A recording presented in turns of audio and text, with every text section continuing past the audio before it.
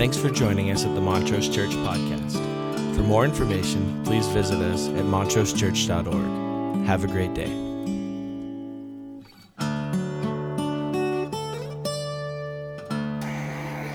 They're either awake or mad.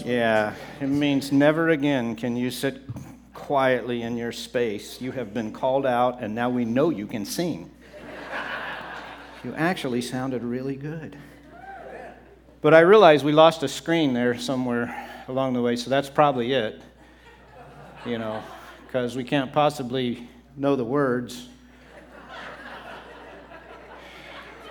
Totally lost, so we can't see it, in stereo. So, we're talking today about what it means to live in interdependent relationships.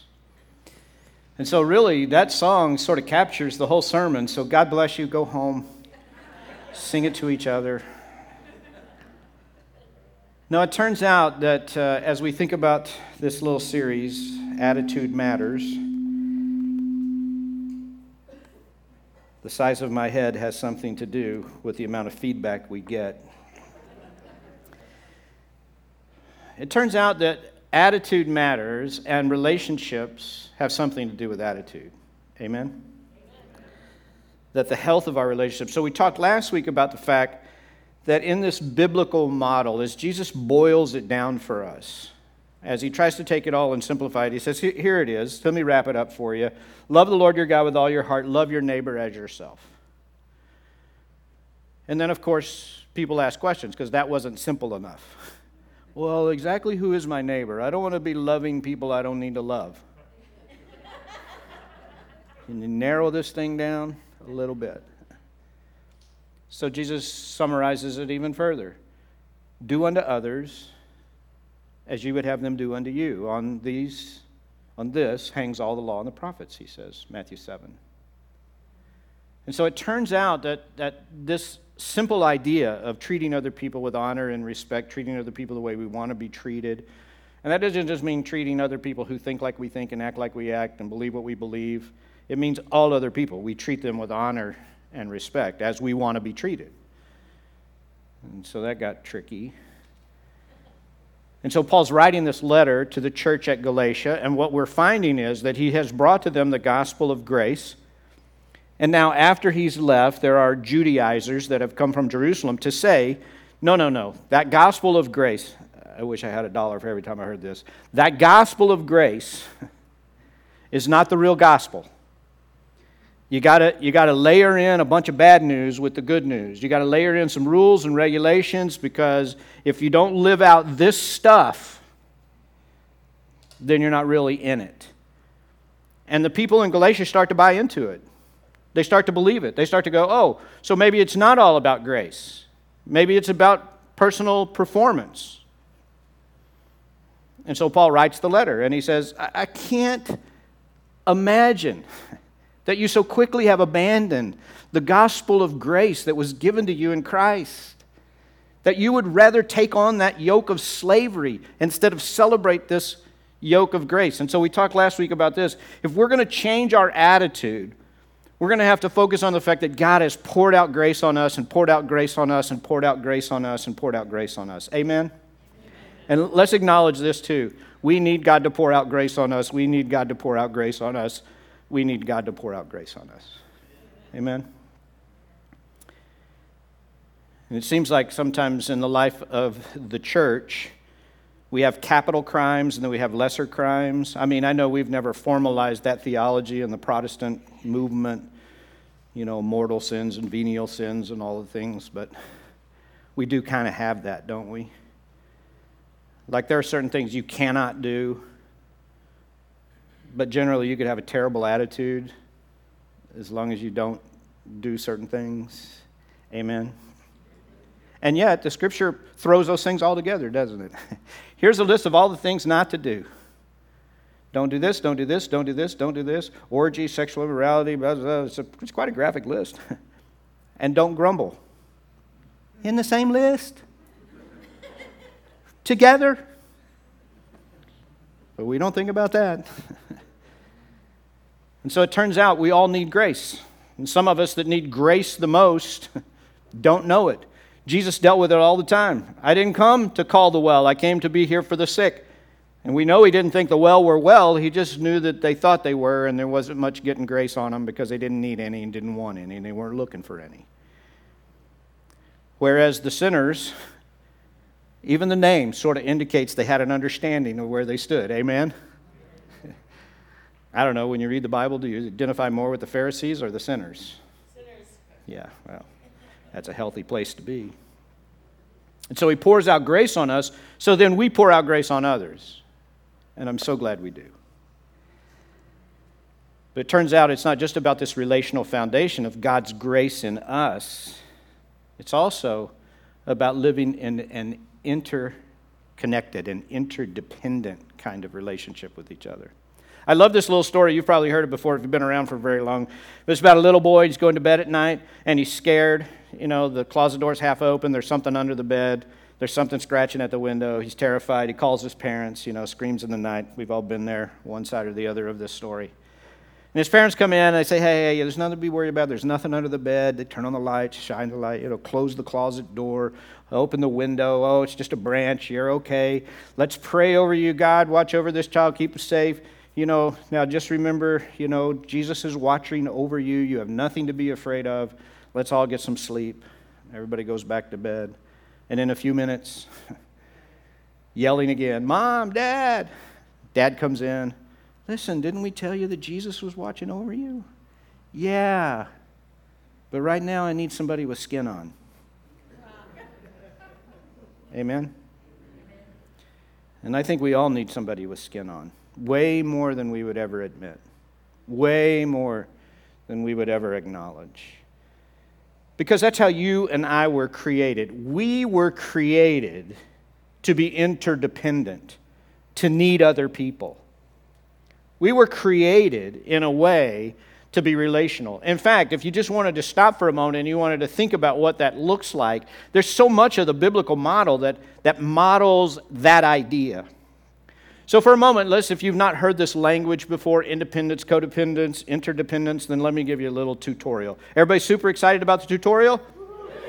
All right. I know you can do better than that. I've heard you sing.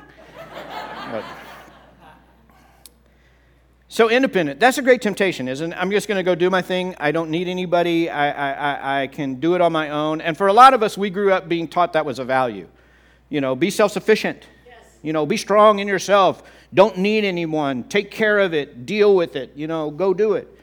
And so there's a great temptation at independence. I don't really need the people around me. I don't want to need anybody. I want to be self-sufficient. I want to get out there and be like that. Independence is neat and it's clean. It's also unhealthy. Amen? On the other side, I'm not going to prompt you every time I say amen. I just want you to know that I am noticing. On the other end of that spectrum is codependence. And codependence is where I can't be happy unless everyone is doing what they're supposed to be doing, which happens so frequently. I mean, it happens so frequently that everybody's doing what they're supposed to be doing.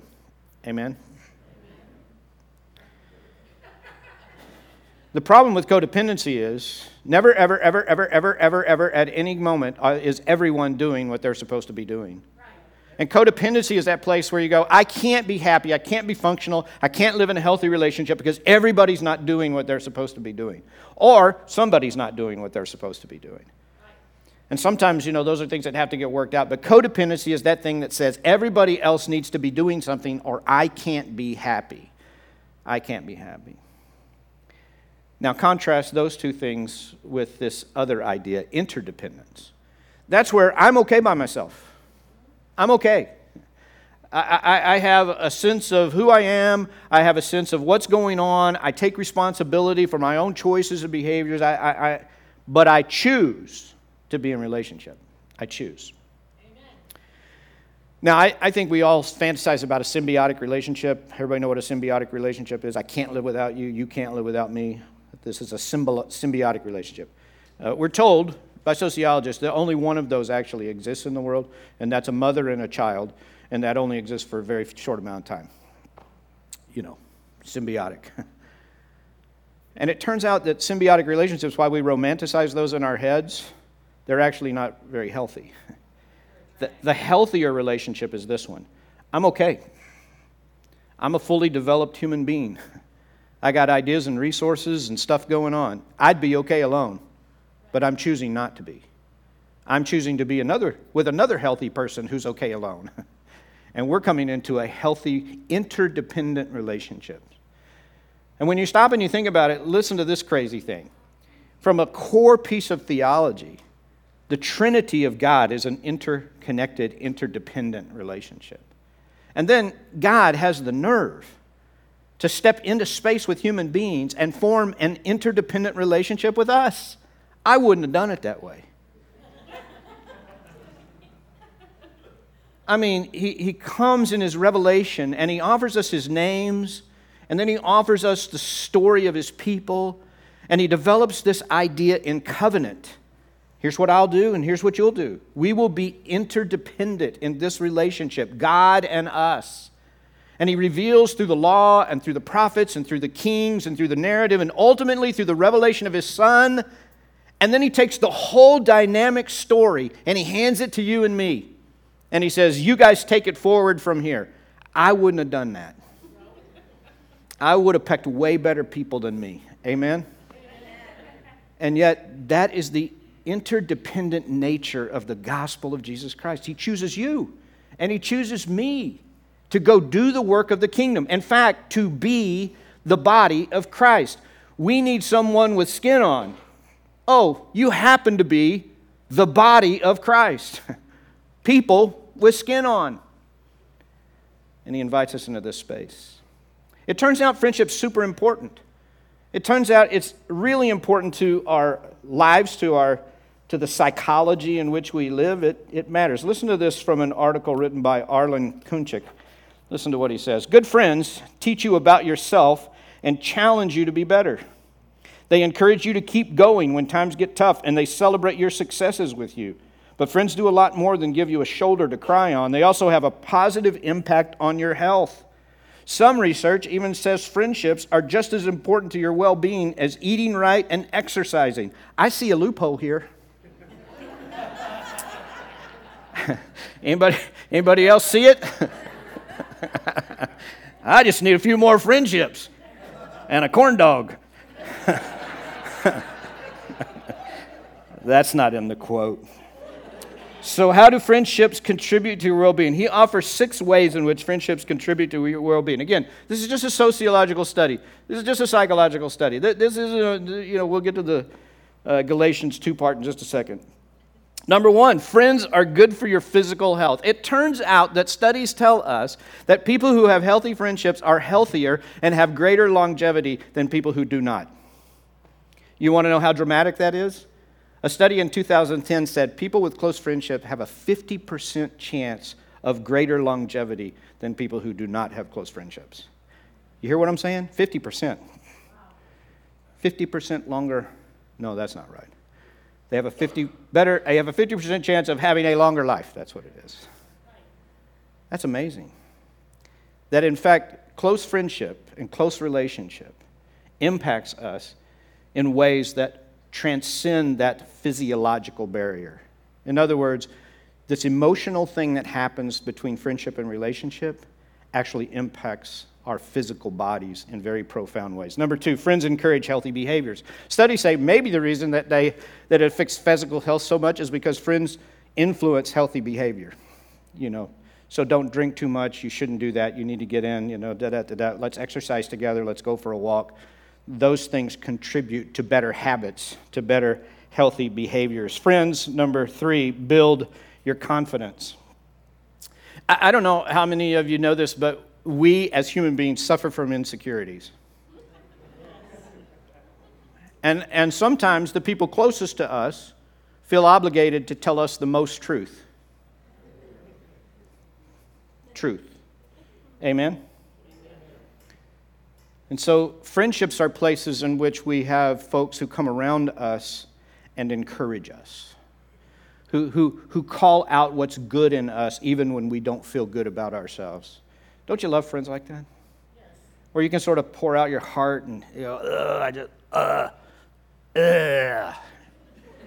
And they go, oh, you know what's good about you? Your attitude. But they always see the best in us. And friendships are like that. They're good for us. Number 4, friends help you beat stress. It turns out that people who go through deep friendship, who are in very highly engaged friendships, it turns out that they are often unaware of the level of their stress. Studies tell us that they can go through some very stressful times and not mark them as stressful because they've journeyed with someone in the process and it didn't seem so egregious. So the reality of saying, good friends, they make hard times easier. Amen. And they make good times better. And that's a good thing. Yes. Finally, the last one, friends push you to be your best. They don't just sit around and encourage you. They also see things in you that you could do better. And they call them out in very kind ways.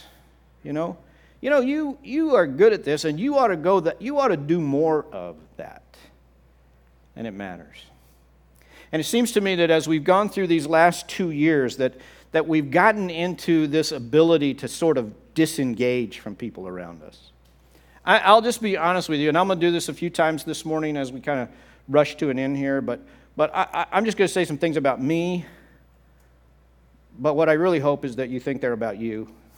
Does that make sense? I'll just talk about myself, but I hope you listen. I have a very vivid inner world. Anybody else? Yes. Yeah. I mean, I would say I hear voices in my head, but that might cause concern. But and it seems like over these last 2 years, I went into the pandemic as an avowed extrovert. Like, I could not be around people enough. Like, I got energy from being with people, and if I weren't around people, I would need to call someone and go get a fix, And after 2 years in the pandemic, I'm like, I don't know. Even an avowed extrovert, I'm like, I don't know, man, that's a lot of work. I'd have to put shoes on. I don't know.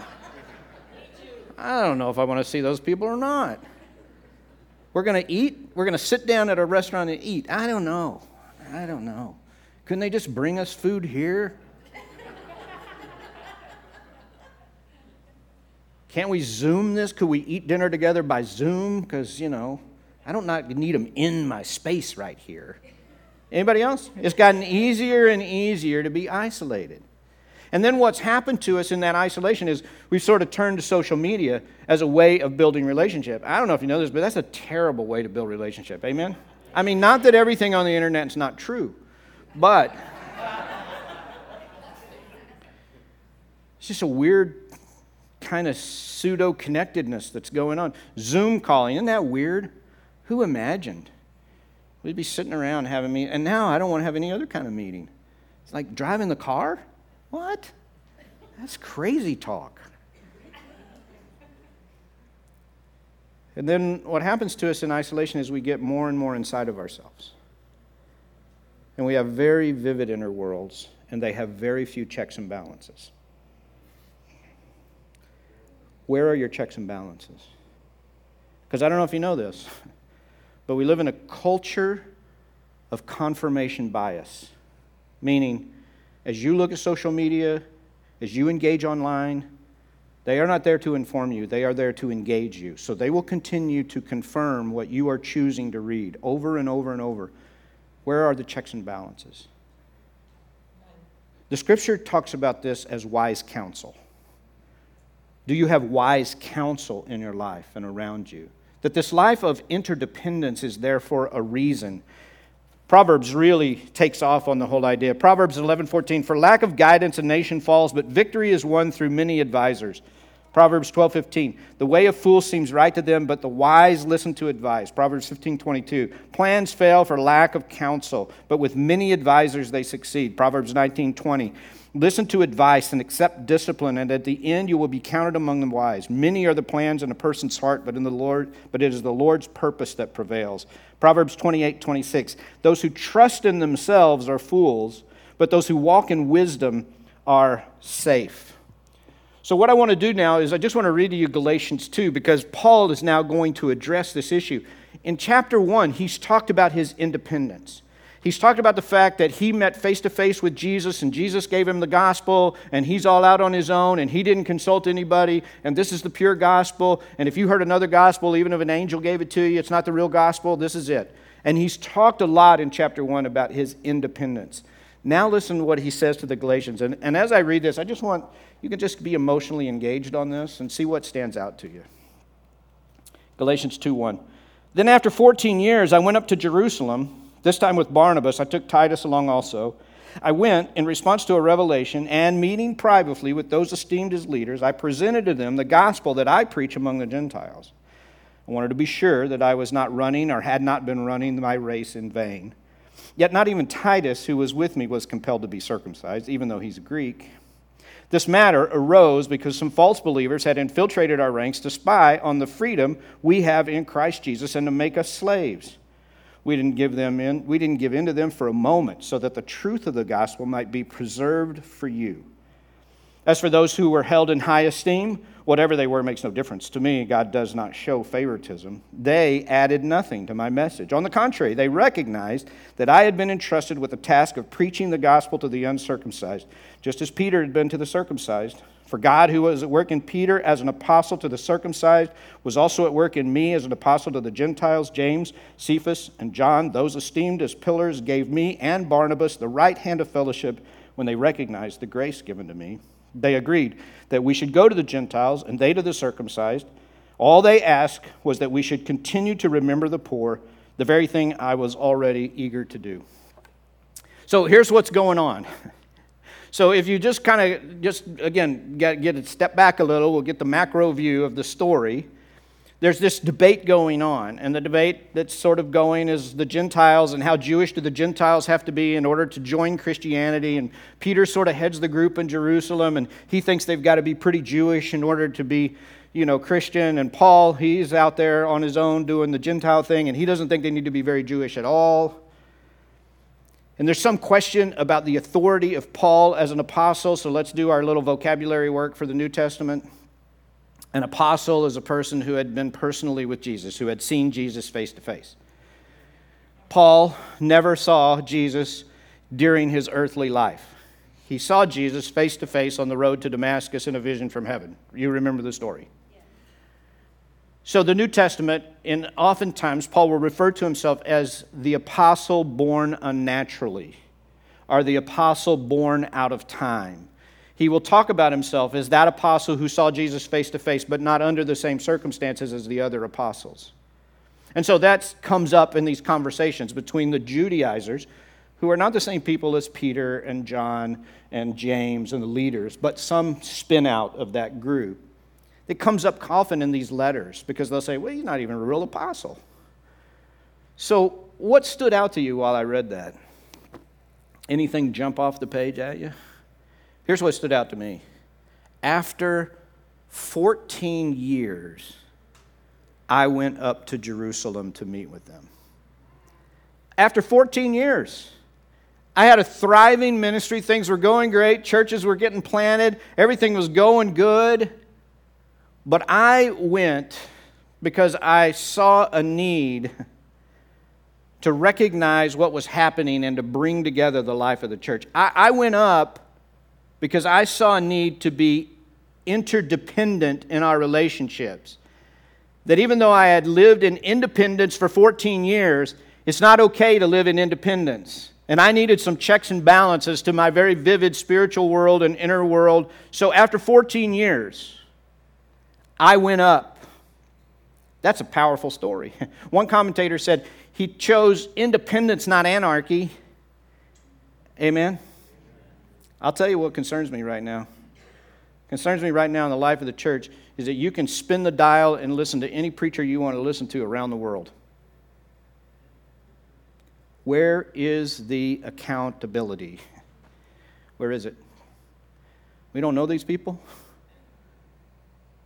I'm getting videos every day about prophecies. I just want to know who's going to hold those folks accountable.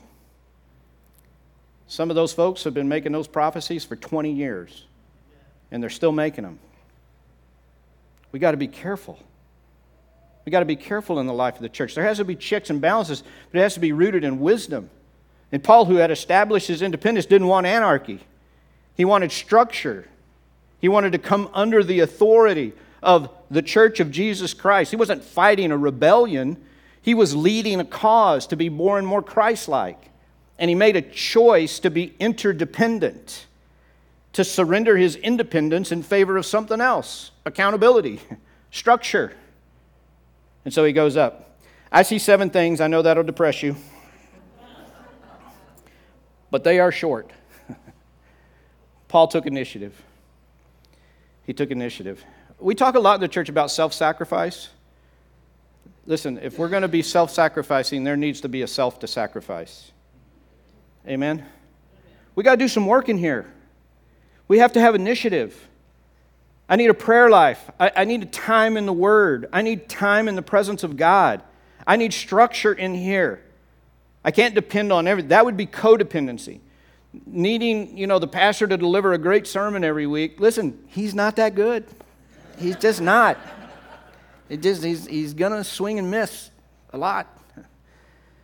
So there's an initiative. And Paul, he's taken, after 14 years, I was out there on my own. And it was a gospel given to me by Jesus himself. That's pretty good. I didn't get it anywhere else. Jesus said, here it is, take it and go with it. And for 14 years, I lived in that initiative. But after 14 years, I went to step 2. Number 1, healthy interconnected relationships involve initiative. Number 2, they involve respect. I went in response to a revelation and meeting privately with those esteemed as leaders. I presented to them the gospel I was preaching because I didn't want to be out of step. Respect is a big issue in our culture. Maybe I should say that differently. The lack of respect is a big issue in our culture. I don't know how many of you do this, but I do this all the time. When I hear people talk on TV, particularly politicians, you know what I wish?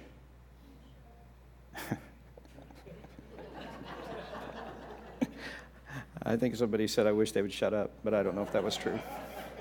Maybe I misheard. No, what I wish is they would show each other respect. Amen? Because I don't think there's any of those people who serve in that way who know everything. And while I really desire that leaders show respect for one another, I have to bring that home. And I have to ask myself, do I show respect? Jesus said this. You've heard it said, do not kill. I say to you, do not say raka to your brother. Now that doesn't mean anything to us, and it's untranslatable from the Aramaic, but this is what it means in a nutshell. Do not show contempt for another human being. You've heard it said not to harm their physical body. I'm saying not to harm their character or their person. Don't attack their reputation. Show honor and show respect. And Paul, while he seems like he's on a campaign to rid himself of that influence in Jerusalem, what does he do instead? He chooses to go, after 14 years of his own initiative and development as a human being and as a leader, he goes and he respects those who are esteemed as leaders. He doesn't just respect them. Number 3, he practices humility. I wanted to be sure that what they were saying to me, that what I'm saying was on the right track. I wanted to be sure. I wanted to submit myself to their leadership. I wanted to submit myself to their opinion. I wanted to be in that space with them. He's willing to be wrong. How often do we enter conversations being willing to be wrong and willing to be corrected? We have this fantasy in communication, and the fantasy is, I want to give you the last 10%. I want to know you and be so safe in relationship that I can say everything that's in my heart right down to the last 10%. Amen? You've heard that expression? The sermon goes longer if you don't appease me. So if you want to get out, say, oh yeah, we know that. You know the last 10% conversation? Oh yeah, good. So we don't need to go over that. Here's the problem. Some of us not only can't hear the last 10%, we can't hear the first 10%. And all of our friends know it. So they can't say anything to us because they already know that's off limits. You can't talk about that. You can't say that. You can't bring that up. That's a sore spot. And isn't it ironic? The places where we need the most help are the places we're most sore, where we're most sensitive, where we feel the most uncomfortable. Paul humbles himself. See, he takes the initiative to say, help me. Help me. I'm opening the door. Number 4, there's honesty. He says, oh, and by the way, here's Titus, who chose not to be circumcised. I mean, it's just a moment of disclosure as he stands in front of these people who are trying to work this out and figure out how Jewish you have to be. And so he goes, oh, by the way, here's Titus, who's in leadership, who's a part of this leadership team, who's settling churches and winning people to Christ, and he's not circumcised. There's a level of honesty and vulnerability in this little story, which is powerful. Because I don't know about you, but I don't feel that comfortable being transparent with people. Amen? Because you never know. I mean, you can get in trouble for all kinds of things you didn't even know were a thing. Amen? Amen. That's why interconnected relationships and interdependent relationships are so important. We don't dominate. We have very vivid inner worlds. We think what we think and know what we know. But there are very few checks and balances in that process. And we need checks and balances. Number 5, there's strength. He says, listen, I'll just read it to you because it'll be simpler. This is what he says, verse 4. This matter arose because some false believers had infiltrated our ranks to spy on the freedom we have in Christ. We didn't give in to them, not for a moment, so that the truth of the gospel might be preserved for you. This interconnected relationship, this interdependent relationship, is not a place where we just run up the white flag and listen to what everybody says. There's strength in it. No, I don't think that. Well, I appreciate what you're saying, but I don't agree. Remember, initiative was the development of myself. There was a whole human being here, humble before God, in a loving, grace-filled relationship with God. And so sometimes I have to just push back and go, well, I appreciate that you see that and think that, but I've thought about that. I've been respectful and humble and honest, and I don't agree. In an interconnected relationship, that's okay. There's strength in there. It's not about just surrendering and giving up. Number 6, there's affirmation. After we talked about it, they extended to me the hand of fellowship and said, way to go, Paul. Way to go. It seems like God's called you. To the Greeks, you go and do your thing. Peter's called to the Jews. He's going to do his thing. We're all going to do everything we can for the kingdom of God. Way to go. And interconnected and interdependent relationships bring affirmation to our story, to our life, to our work, to where we're going in our journey, to what we want to accomplish, to what we need to accomplish. And finally, number 7, there's challenge. All they asked me to do was that we should continue to remember the poor, the very thing I was already anxious to do. These interconnected and interdependent relationships don't just affirm us, they also challenge us. And so at the end, the apostles gather around them and they say, look, we're learning, we're growing together, we understand what you know, we understand what you've seen, we understand the development that's happening, but here's one thing that's just non-negotiable. Be sure you're taking care of the poor out there. One of the distinctive marks of the church is that make a difference in the real world. Would you be sure that you're making a difference? I mean, all this philosophical, spiritual, good, but would you be sure that you're making a difference in the real world? Every day, all the time, every conversation, every word. And I think what's so powerful about this story is, listen, we need someone with skin on. We really do. And we don't just surround ourselves with people who think like we think and see what we see and understand what we understand. The saddest thing that could ever happen to the church is that we could fill it up with a bunch of people who all think the exact same thing. Amen? Because somewhere in this working out our salvation with fear and trembling and with honor and respect and honesty comes a thing called maturity. And we need it. We need it. We need it in each other.